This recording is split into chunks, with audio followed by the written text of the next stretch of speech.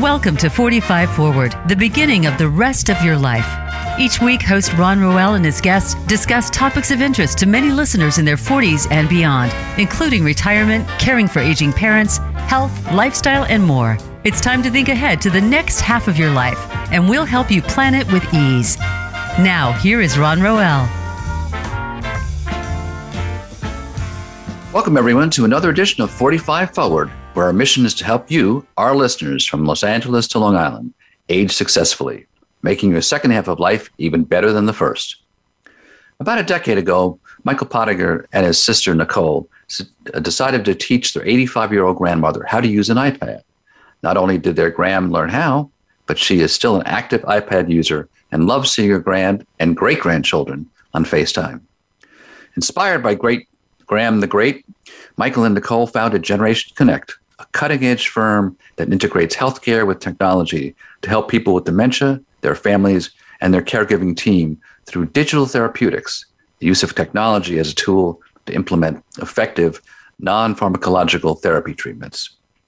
In today's episode, as part of National Family Caregivers Month, as well as National Alzheimer's Awareness Month, we talk with Michael and Robin Lombardo, Generation Connect's Director of Business Development, about their commitment to senior care and to developing new tools for the caregiving community.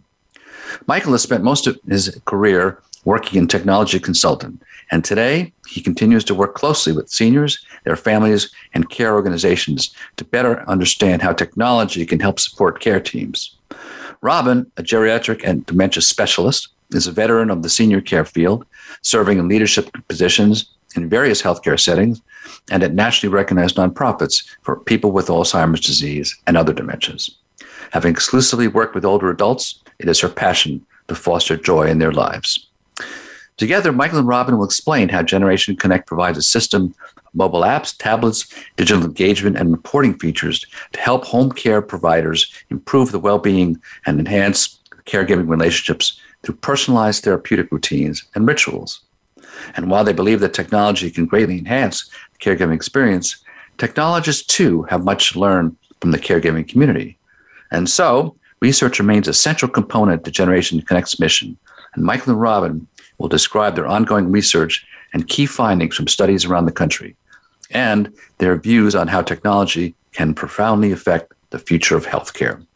So now, let's meet today's guests, Michael Pottinger and Robin Lombardo. Michael and Robin, welcome to the show. Hey, Ron. Thanks for having us. Thank you so much, Ron. This is really an honor. It's a pleasure, guys. Pleasure. So I've heard a couple of your presentations before, so I can tell our audience that you're in for a treat. They're going to really learn a lot about technology and healthcare. And as I mentioned before, I'm particularly gratified that this is during National Family Caregivers Month. So before we dive into digital therapeutics, Michael, why don't I start with you and just dive a little bit more into the origin of Generation Connect. And I know you started with your sister, but just, how you did it and, why you decided to do it. It's been a very long and unconventional road, as entrepreneurship often is. I think the origin really kind of dates back to, early in my career, I worked for technology startups and had a lot of experience working with certain business sectors where a lot of the front-end users didn't have a ton of previous experience using technology. And we were implementing systems and solutions that kind of took a lot of manual processes and made them web-based processes and business culture change. But in doing that, I was spending a lot of time on the road.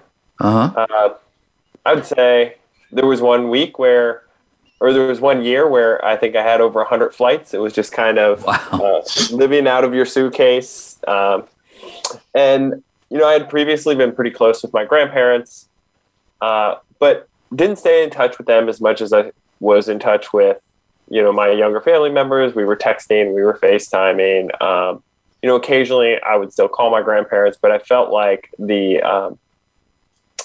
fact that they didn't use technology really caused a little bit of a disconnect.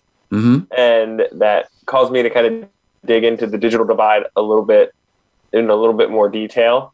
And we had that experience that you referenced in the opener about teaching my grandmother, who was very against the idea of using technology. In fact, when I first asked her if she would learn to use an iPad to stay in touch with me, she told me, no way, like, I'm not doing it. But, over time, she became a little bit more open to the idea, and it really transformed her life. And that kind of led us to start Generation Connect, really just with a very broad goal initially of how can we leverage technology to serve older adults like my grandmother. And that started with, bridging the digital divide and socialization. And, it's evolved from there to some of the digital therapeutic stuff we're working on today. Right. Great. And Robin, so how did you connect with Michael? Well, I was working for a company called Music in Memory. I've done a couple of presentations on Long Island about that, but basically it's the use of personalized music to enhance the lives of persons with dementia. And I met the Generation Connect team when they came to, try to work with us in terms of using tablets and bringing it sort of like to a new level. They received a grant, I think actually 2 grants, and were able to utilize their early system, I call it the early platform, in the nursing homes and assisted livings with really wonderful results, especially with mood management. So what I saw, having been in this field for well over 30 years in terms of, kinds of levels of care in dementia, right. I actually saw this as such a gift. Care is not digitally innovative. It really isn't. You have the clinical end on one side, you have the tech end on the other, and never tell the two meet.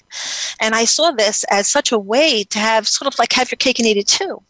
So a situation where you can really see the usage enhance workflows and, help the caregiver, who really is often the person who is not really taken into consideration when it comes to innovation. Right. So it was, I saw it as a real solve. Right. That's great. And so we kept in touch ever since, and here I am. There you are. Right? Yeah. It's great. Well, I like the name Generation Connect because it's implicit that you're connecting generations, and I think that's a key issue. I've done a lot of work and continue to be involved with family caregiving, and I think that's clearly you're connecting generations. And I think that also, there is this notion that there is, a younger generation that is technologically adept and an older one that is not so much. Whereas I think, so we are closing that gap just demographically, as people like me, aging baby boomers, are already in the digital sphere. But I think that what you're doing is going to continue because no matter what generation you're in, there's so much technology and there's so much learning all the time you need to do that even when you're, basically technically, competent, there's a lot more to learn, as I know, and so even among baby boomers and people younger, most of them understand some certain amount of technology, but just a lot of us learn we basically just have to learn. That's it, And so your function is not only teaching how to use technology, but it's educational in nature. So let's talk a little bit more now about digital therapeutics. So guys, how do you define it? Just quickly give us a quick overview of the field, and then we'll dive in more in some of the specifics. But Michael, start with you. How do you look at this field? Yeah, I think it's really important to set some parameters around digital therapeutics because it's something that's very new. And there's a lot of health and wellness technology applications that are on the market. And digital therapeutics is a really specific subset, and it's defined by a few criteria. Okay. Kind of at the base level, this is software, high quality software that's used to prevent, manage, or treat a medical disorder. But a key distinction is that it's evidence-based. It means it's rooted in high quality, peer-reviewed research. So that's really, I think, the foundation of digital therapeutics. 1, software. 2, intended to prevent, manage, or treat a medical disorder. And 3, it's evidence-based, so it's rooted in research. Right, right. Yeah, I think that third element is really key because, certainly there's a lot of anecdotal evidence, a lot of stories, and that's nice. That's good. That's the start. But I think that in terms of moving the ball down the field, so to speak, it's really important that you've taken that road of, let's produce some good research to back this up. And I know, Robin, you as you started to say before, you began with music and memory. So you started on, that, I guess, the as Mike was saying, the software and hardware of the early phase of, digital music players, right? That was your correct. beginning. Yeah, absolutely. Right. And there was some phenomenal studies back then that we reference and bending, because it does change the biochemistry of the brain. We know for a fact that new connections can begin over damaged areas when personalized music, is there. And the two key ingredients obviously are, number one, that it is personalized, it's individualized, right. It's not just generic. And number two, it's the right thing at the right time. Mm-hmm. And I've noticed that since I've joined Generation Connect and a lot of the research we're doing, it's the right music at the right time. It's the right picture at the right time. It's the right video at the right time. It's talking to the brain, neurons, and the chemistry in the brain. Right. And knowing that we can create those new connections, it's just, to me, it's phenomenal. We used to think at one time that the brain was hardwired and it could change. And now we know up until time of death, the brain can create new connections. Imagine that. Right. It's a great method of support, what we're providing. Yeah. And Michael, you've talked before about, some of your pilot studies too, dealing with computers and tablets. Perhaps you could tell a little bit about that. Yeah, and I want to circle back to the music just briefly. Okay. This is kind of a natural starting point when you think of digital therapeutics for people with dementia. One thing that I would recommend to the listeners, if they're really interested in music as a non-drug intervention to help treat symptoms of dementia, is the documentary Alive Inside. It's on Netflix, Amazon TV. I think, and there's a couple different sources where you can watch the documentary. It's a really powerful documentary. But the other thing with music as an intervention is it has the most robust evidence base. I mean, not only research that shows benefits on a clinical level, less anxiety, less agitation, less aggression, but there's also physiological research being done.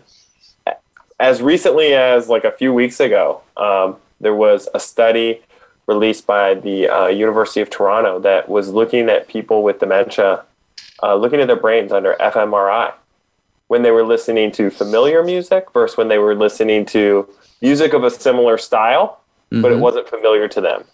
Right. And what they were able to show through looking at the brain while the music was playing is that there were areas of the brain activated during familiar music that weren't active during new music that are responsible for what Robin described, neuroplasticity, the ability to change the brain in ways that help them to maintain functional independence in their lives. So just really cool, strong evidence in support of music as an intervention.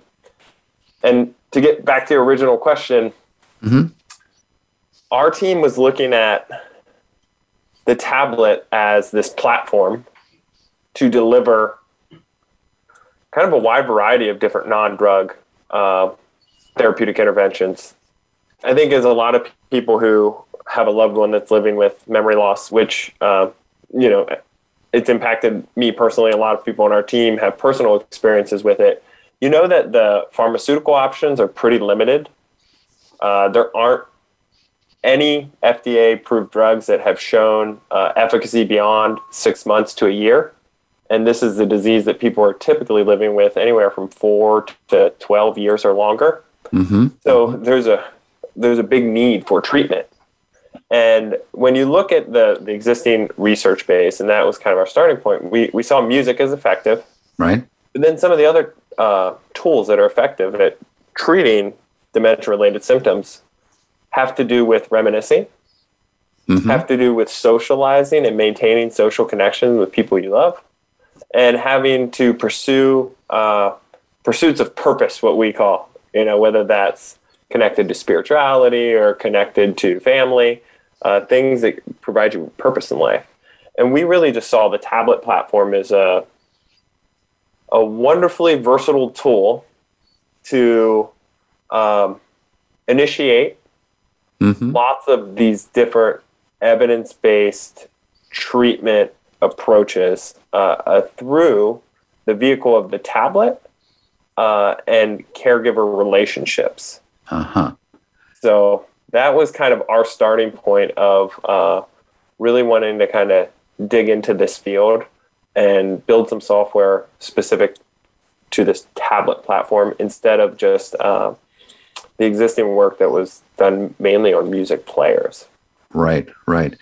Yeah, so it's an interesting integration of technology, and we'll get more into this as we go on. But I mean, just the notion too about, I think you've mentioned before that the use of this stuff, it's important not just for the care recipient, but the caregiver in terms of the relationship between the two, and that some of this, some of these devices you're developing and software developing, it really starts with the caregiver, even before the care, well, not before, but at the same time as the care recipient, right? Yeah, the main purpose of that is that the people, oftentimes one of the earliest symptoms of dementia is you lose the ability to self-initiate.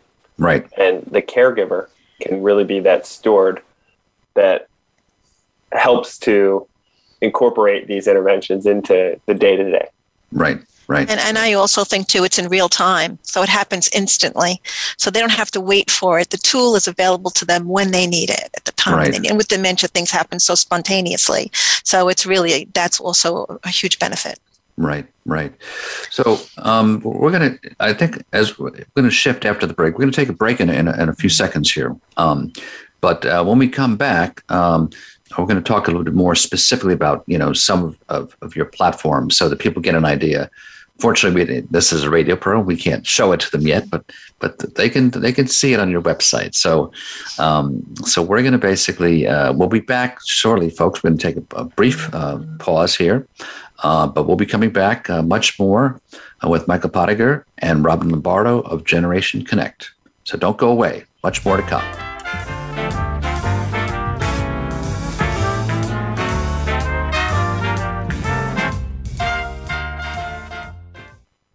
Become our friend on Facebook. Post your thoughts about our shows and network on our timeline. Visit Facebook.com/Voice America.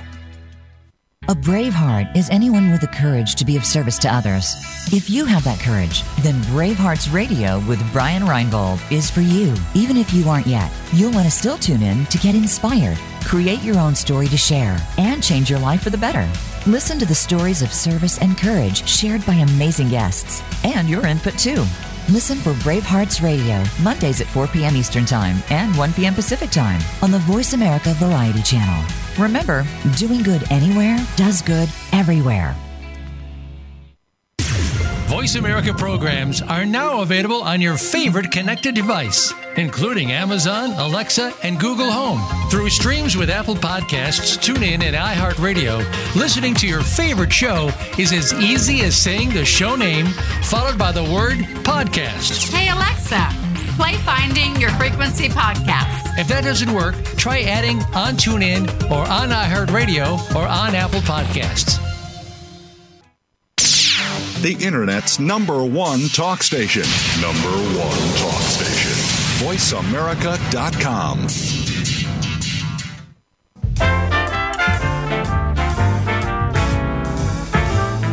You're listening to 45 Forward. To reach Ron Roel or his guest on the program, please send an email to ron.roel@gmail.com.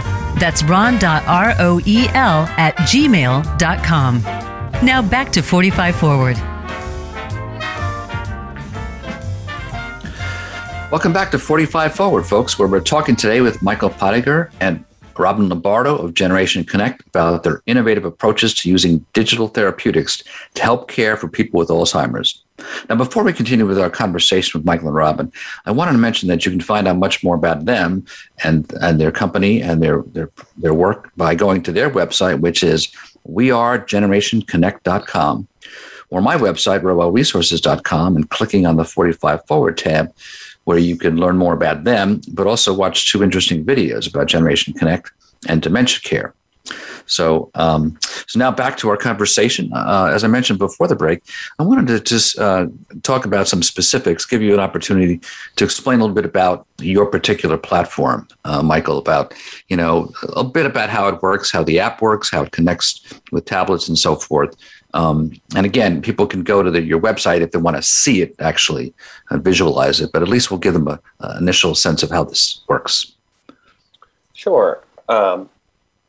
With our solution, Robin mentioned some of our roots in working with nursing homes. And we originally started deploying tablets for evidence-based interventions in a variety of care settings. But in 2020, we got some funding through the National Institute of Health to really focus on the home care segment and leverage the platform as a tool to enhance collaboration between family members, formal caregivers, and the case management teams that are overseeing the care for people that are receiving home care services. So the way that our app works for those home care teams is that family members and loved ones of a person living with dementia that's receiving home care services, they're invited to download an app. And that app is available on Apple phones and Android phones. And when you download the app, it asks you a few questions about how are you related to the person? How close do you live to them? Those types of just basic relationship facts.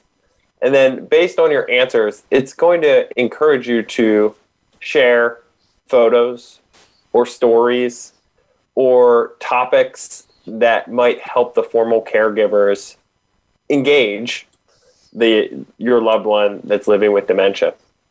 So all of the information from family members it syncs to a tablet that's stationed in the home. So when formal caregivers are in the home of the person receiving care services, in addition to the routines to help the person with meals and bathing and different activities of daily living, they're also getting prompts to, hey, show Mrs. Smith the photos from her grandson, or play Mrs. Smith's relaxation playlist after lunch before she goes down for her nap in the evening. These types of personally meaningful behavioral routines that can help to ease symptoms. And then all that information is shared with a case manager that helps kind of oversee and adjust the care plan and the social engagement plan accordingly. So that's kind of a high-level overview of what we're doing. Yeah. Did you want to add anything, Robin? I had a couple comments, but if you want to jump in. Yeah, no, I just think I keep going back to the caregiver. My passion, of course, is the person living with dementia.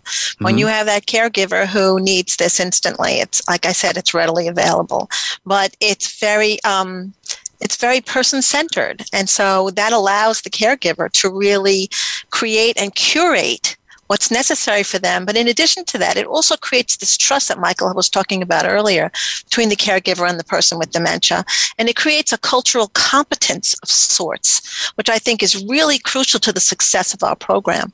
Because, here you have a situation where the person gets to really understand that person with dementia. Yeah. I think one of the things that has impressed me about this is that, so a lot of the things they're talking about are known to especially dementia caregivers, but sort of in a very fragmented way. So you know that music is helpful. That pictures, photos, and that level of emotional comfort is important to relating to the person with dementia. But it's not shared in a systematic way that's available and as you said, Robin, available in real time to all the people caregiving, the professionals and the family. And that's the sort of thing I think that's really valuable, is that it's there, in a way that's available to everybody. And so you don't, like one family, have a situation where one family member knows the music, but another family doesn't, somebody, is there, somebody is away.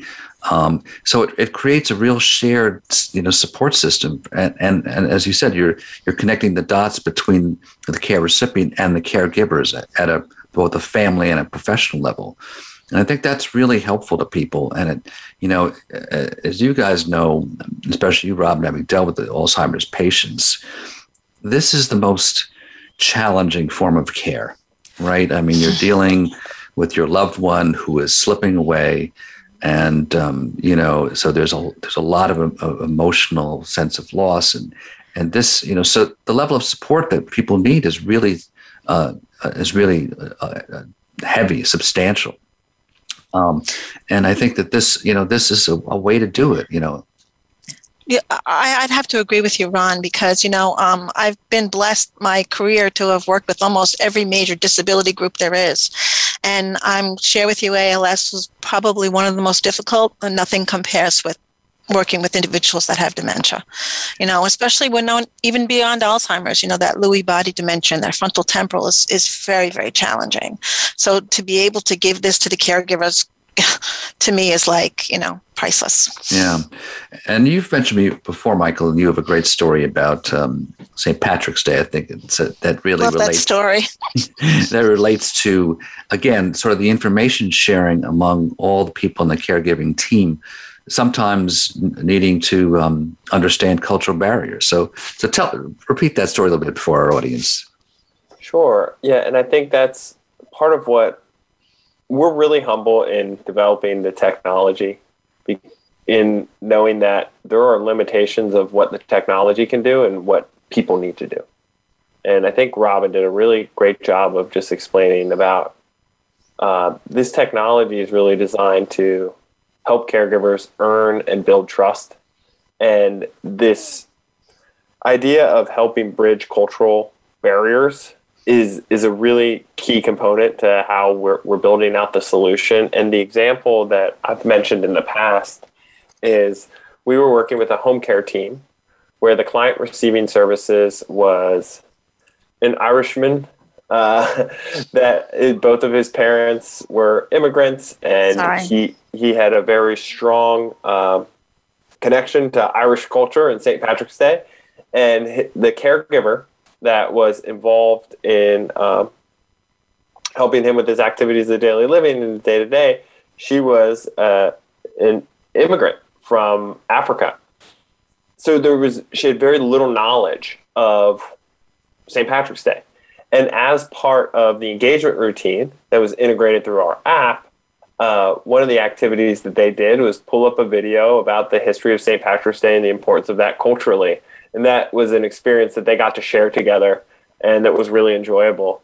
So that was just kind of a great example of how the right content at the right time can help to not only with engagement, not only with reducing some of these troubling symptoms, but that social trust-building component between the person that's providing care and the person that's receiving care that becomes really critically important in dementia.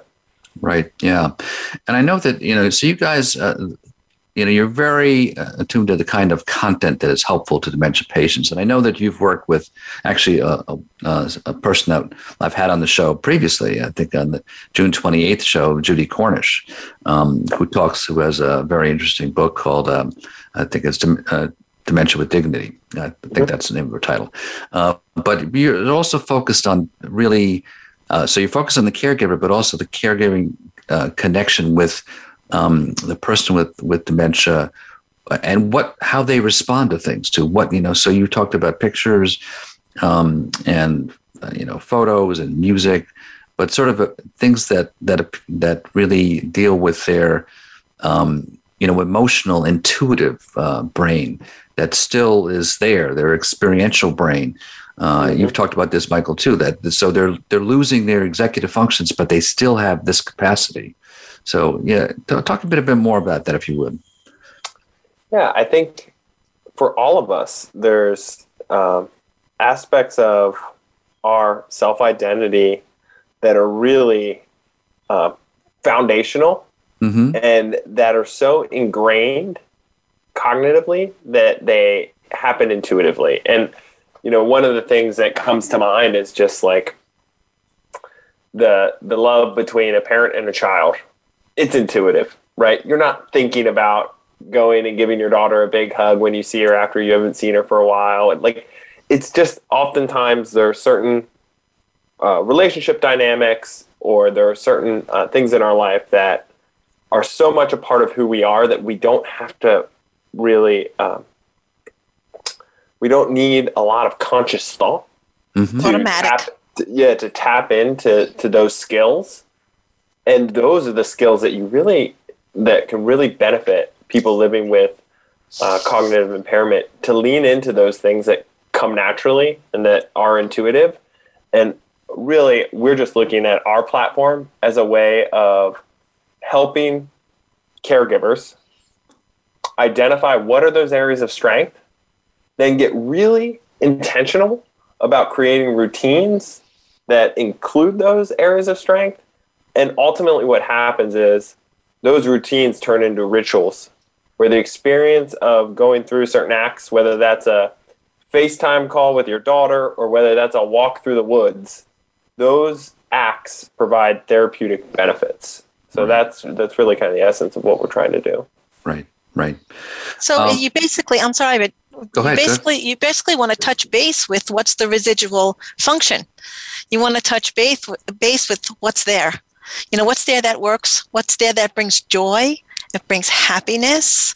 I mean, I have a situation where the caregiver comes out of the room and says, "Oh my gosh, you're not going to believe what I just did with Mrs. Smith," and she puts her head on the bed at night knowing that she made a difference in that person's life. That's kind of what we're doing because it's ingrained in the person with dementia. It's ingrained in their brain. And that's sort of like, when they say you never forget how to ride a bike. So that's always there. So they can pull from it. We're helping them pull from those memories, those enhanced memories, and create moments of joy. Right. Now, I just wanted to mention before we go more into the devices themselves.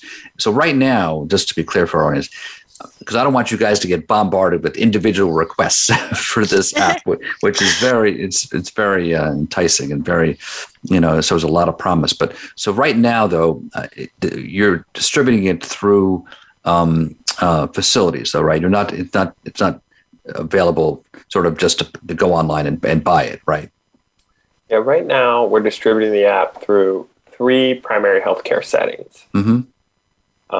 One is through home and community-based service organizations, things like AAAs or other nonprofit support groups.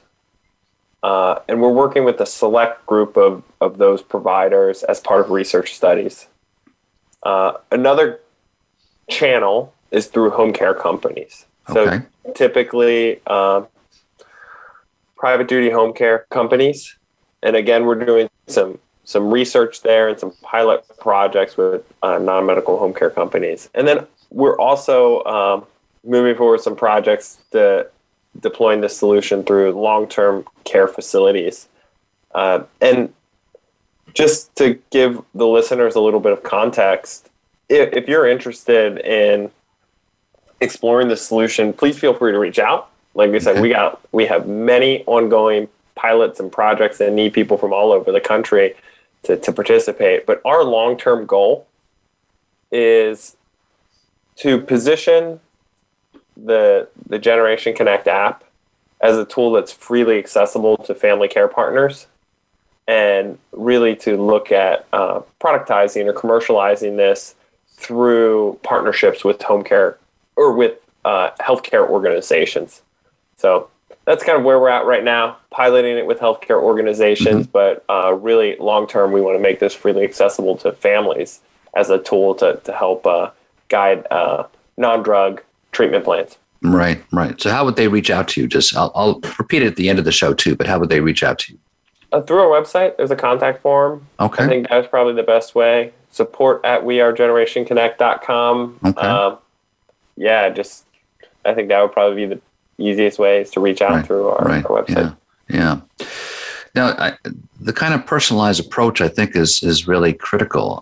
But you guys have also mentioned to me it's also it's sometimes not so easy because of constraints that are in there to protect patients. But it's basically HIPAA regulations, compliances. So before we get to the break, why don't you just talk about that a little bit? So what kind of challenges you have to deal with that and Yeah. So I think there's always a trade-off between convenience and privacy. And I think for good reason, there's a lot of privacy protection for people that are receiving healthcare services and how that data is shared. And one thing that we're trying to do is provide a channel so that the healthcare workers, the formal caregivers that are helping with the bathing and the meals and all of the daily activities have access to the personal information, and that data is still protected and not able to be shared or analyzed or used in any other purposes except for the enhancing of the healthcare services that they're receiving. So we basically had to build that channel because when we first got started in the field, there wasn't a tool to share photos and share comments that was also privacy protected. Right. Yeah, I mean, it's always, you want to protect the patients, but then you also want to give access to information that's really going to be helpful to them. So, and there are other challenges as well. So when we come back from the break, we're going to take another quick break. When we come back, we're going to talk a little bit more about some of the other challenges that you've encountered and how you're dealing with them, and then a little bit about the future possibilities. Because I think this, as you and I have talked before, both of you actually, there's a lot of potential. This is the starting point, but there's a lot of potential from this point on. So, folks, we'll be back after a short break with Michael and Robin. Don't go anywhere. We'll be right back.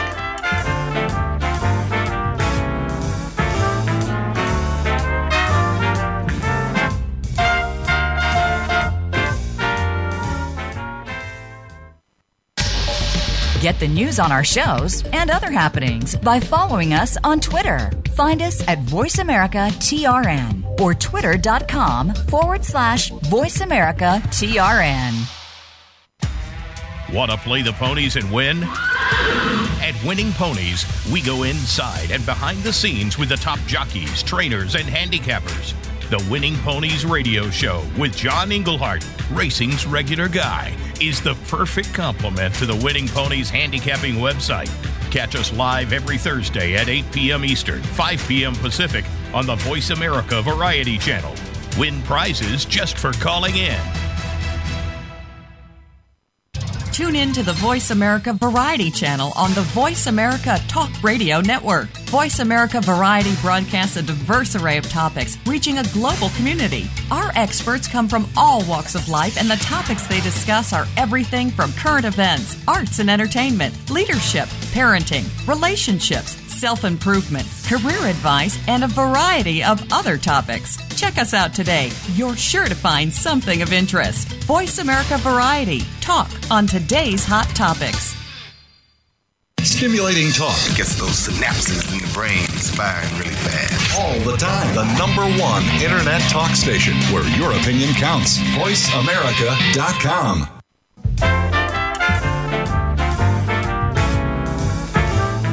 You are listening to 45 Forward. To reach Ron Roel or his guest on the program, please send an email to ron.roel@gmail.com.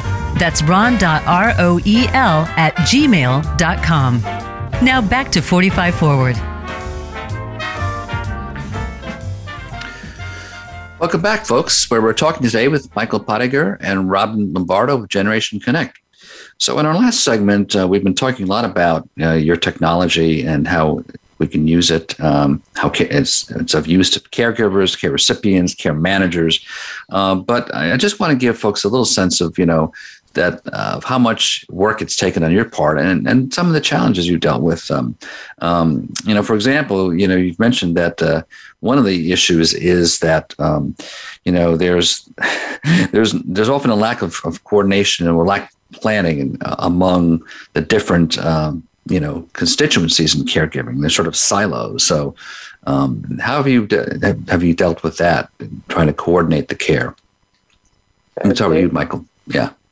I think there's, with any new initiative in a caregiving setting, I think there's really challenges to making it part of the workflow, making it part of the day-to-day, because there's so much unpredictability in caregiving.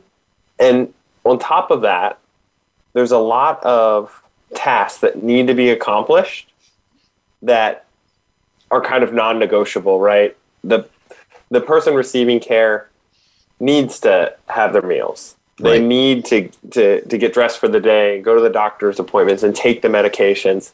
So there's this and this has been a real challenge for us. There's this tendency towards what we call task-based care, right? Where I've got my checklist and like I'm going in and I'm so focused on my checklist, and it's just like that is my primary aim. And there's a real culture of that in a lot of different care environments. And our challenge has been helping frame a solution like ours in a way that caregivers aren't looking at this as like, oh man, this is another thing for my checklist, but instead looking at it as, hey, if I'm able to form a relationship with Mrs. Smith and she trusts me and she likes me and I know what her favorite song is and I know that she has the same birthday as her son and every year they celebrate together with carrot cake. Like if I know these little nuances, it's going to make it easier for me to help her with bathing or to help get her to the doctor's appointments or to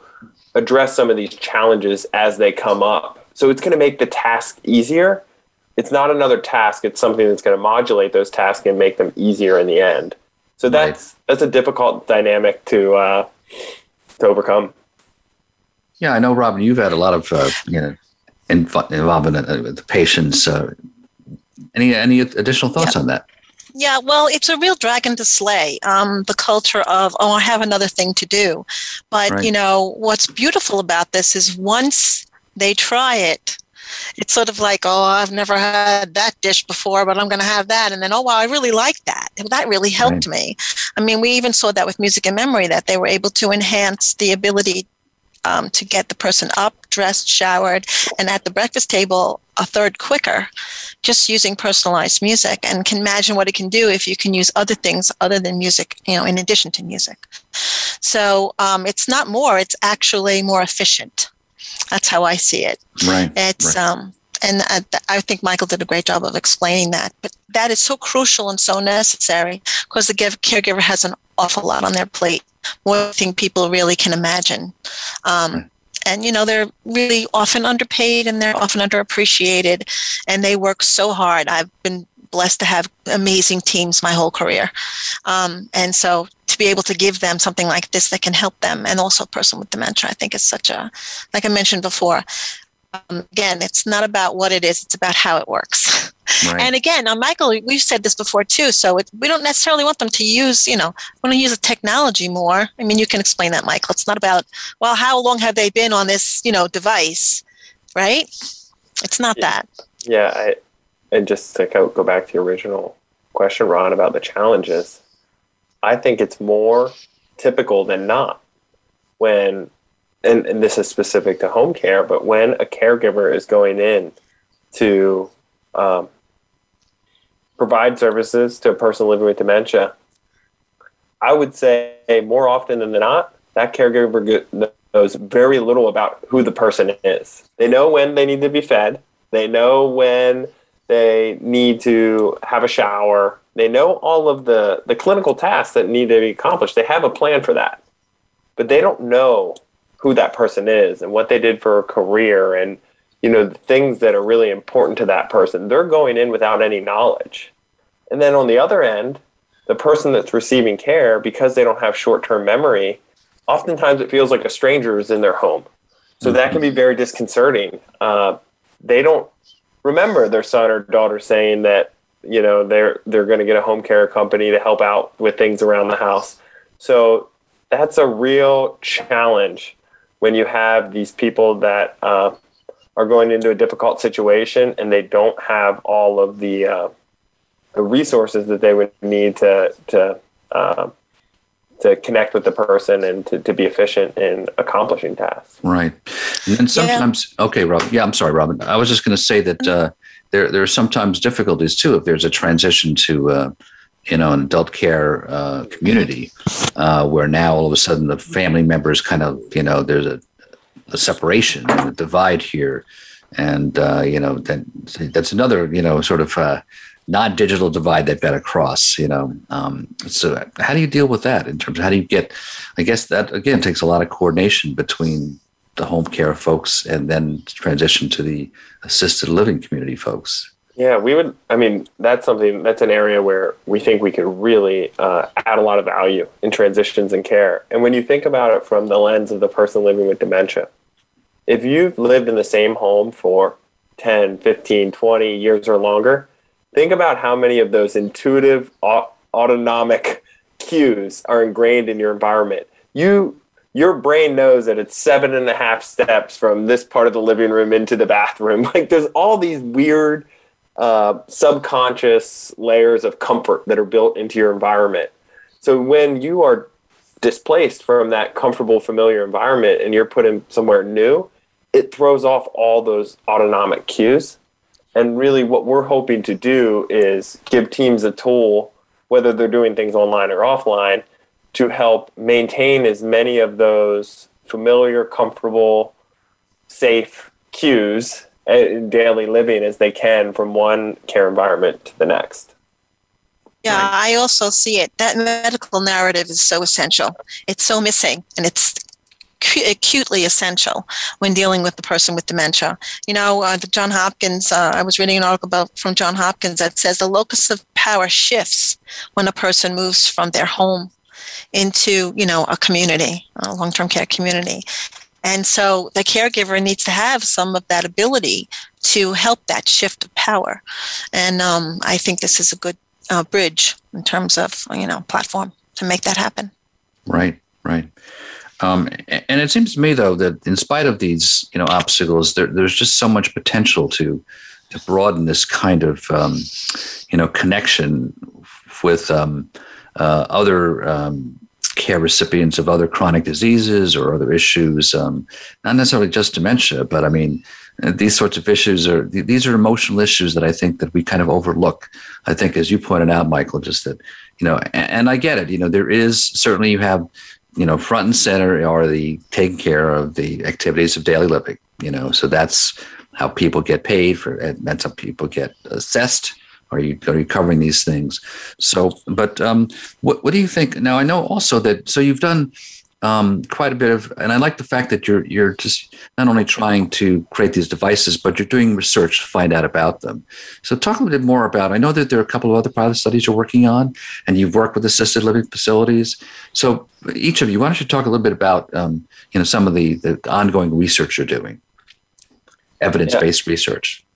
I think for us, the most exciting research that we're doing, or one of the most exciting research projects that we're working on, has to do with funding through the National Institute of Health to deploy this with home care companies and really looking at 3 specific types of outcomes.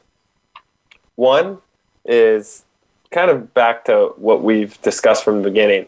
Can implementing these types of evidence-based routines reduce the frequency of what are called behavioral symptoms of dementia, things like agitation, anxiety, depressive symptoms?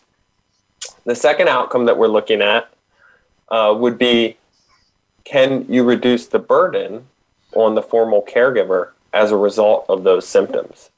So if the person that you're caring for, if they're generally in a pretty good mood and upbeat, you're probably going to experience less burden than if the person is constantly anxious or aggressive So that's the second thing we're looking at is caregiver burden. And the third thing that we're looking at is caregiver job satisfaction, which may sound similar to burden, but it's a little bit different. Oftentimes, the formal caregiver, it's one of the fastest growing occupations in the country, if not the fastest growing occupation in the country. And there's a massive shortage, and the demand for their services is increasing exponentially. So to help these people find more joy in their role and more satisfaction in their role is really, really key. And we're pursuing some funding with the National Institute of Health to do a 2-year clinical research trial with about 150 to 200 families looking at those specific outcomes. Right. Yeah, and I know you've mentioned it before, but I think worth mentioning before we close. But just some of the possibilities in the future about using these devices to get more information about those with dementia or other chronic diseases, about finding out and you looking at certain indicators, as they change. I guess you mentioned Biogen and Apple are partnering in this to look at things like changes in their voice or their gait as indications about where their disorder is headed. Right? Yeah, I think that's one of the big challenges on the research front is evaluating the efficacy of a solution. Because Alzheimer's disease and related dementias they're degenerative. So naturally there's a regression of abilities and intensifying of certain symptoms over time.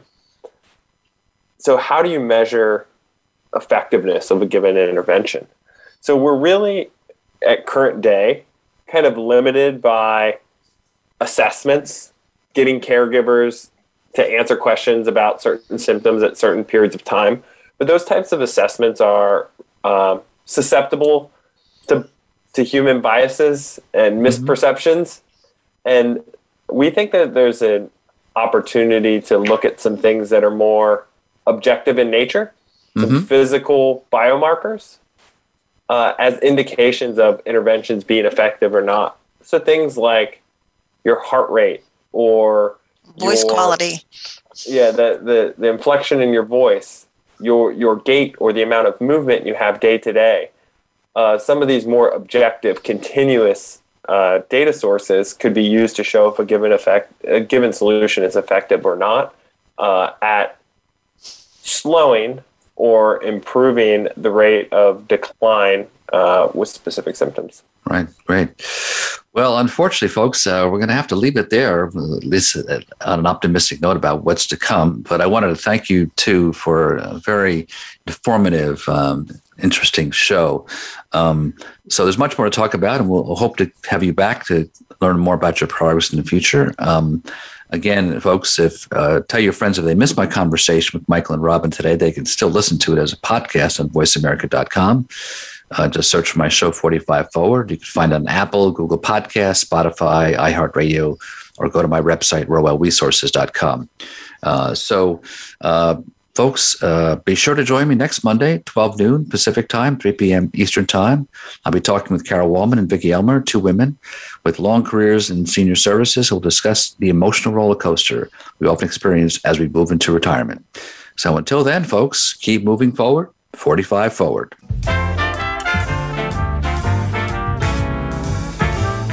Thank you for tuning in to 45 Forward. Please join your host, Ron Roel, for another great show next Monday at 12 noon Pacific Time and 3 p.m. Eastern Time on the Voice America Variety Channel. We wish you a great week.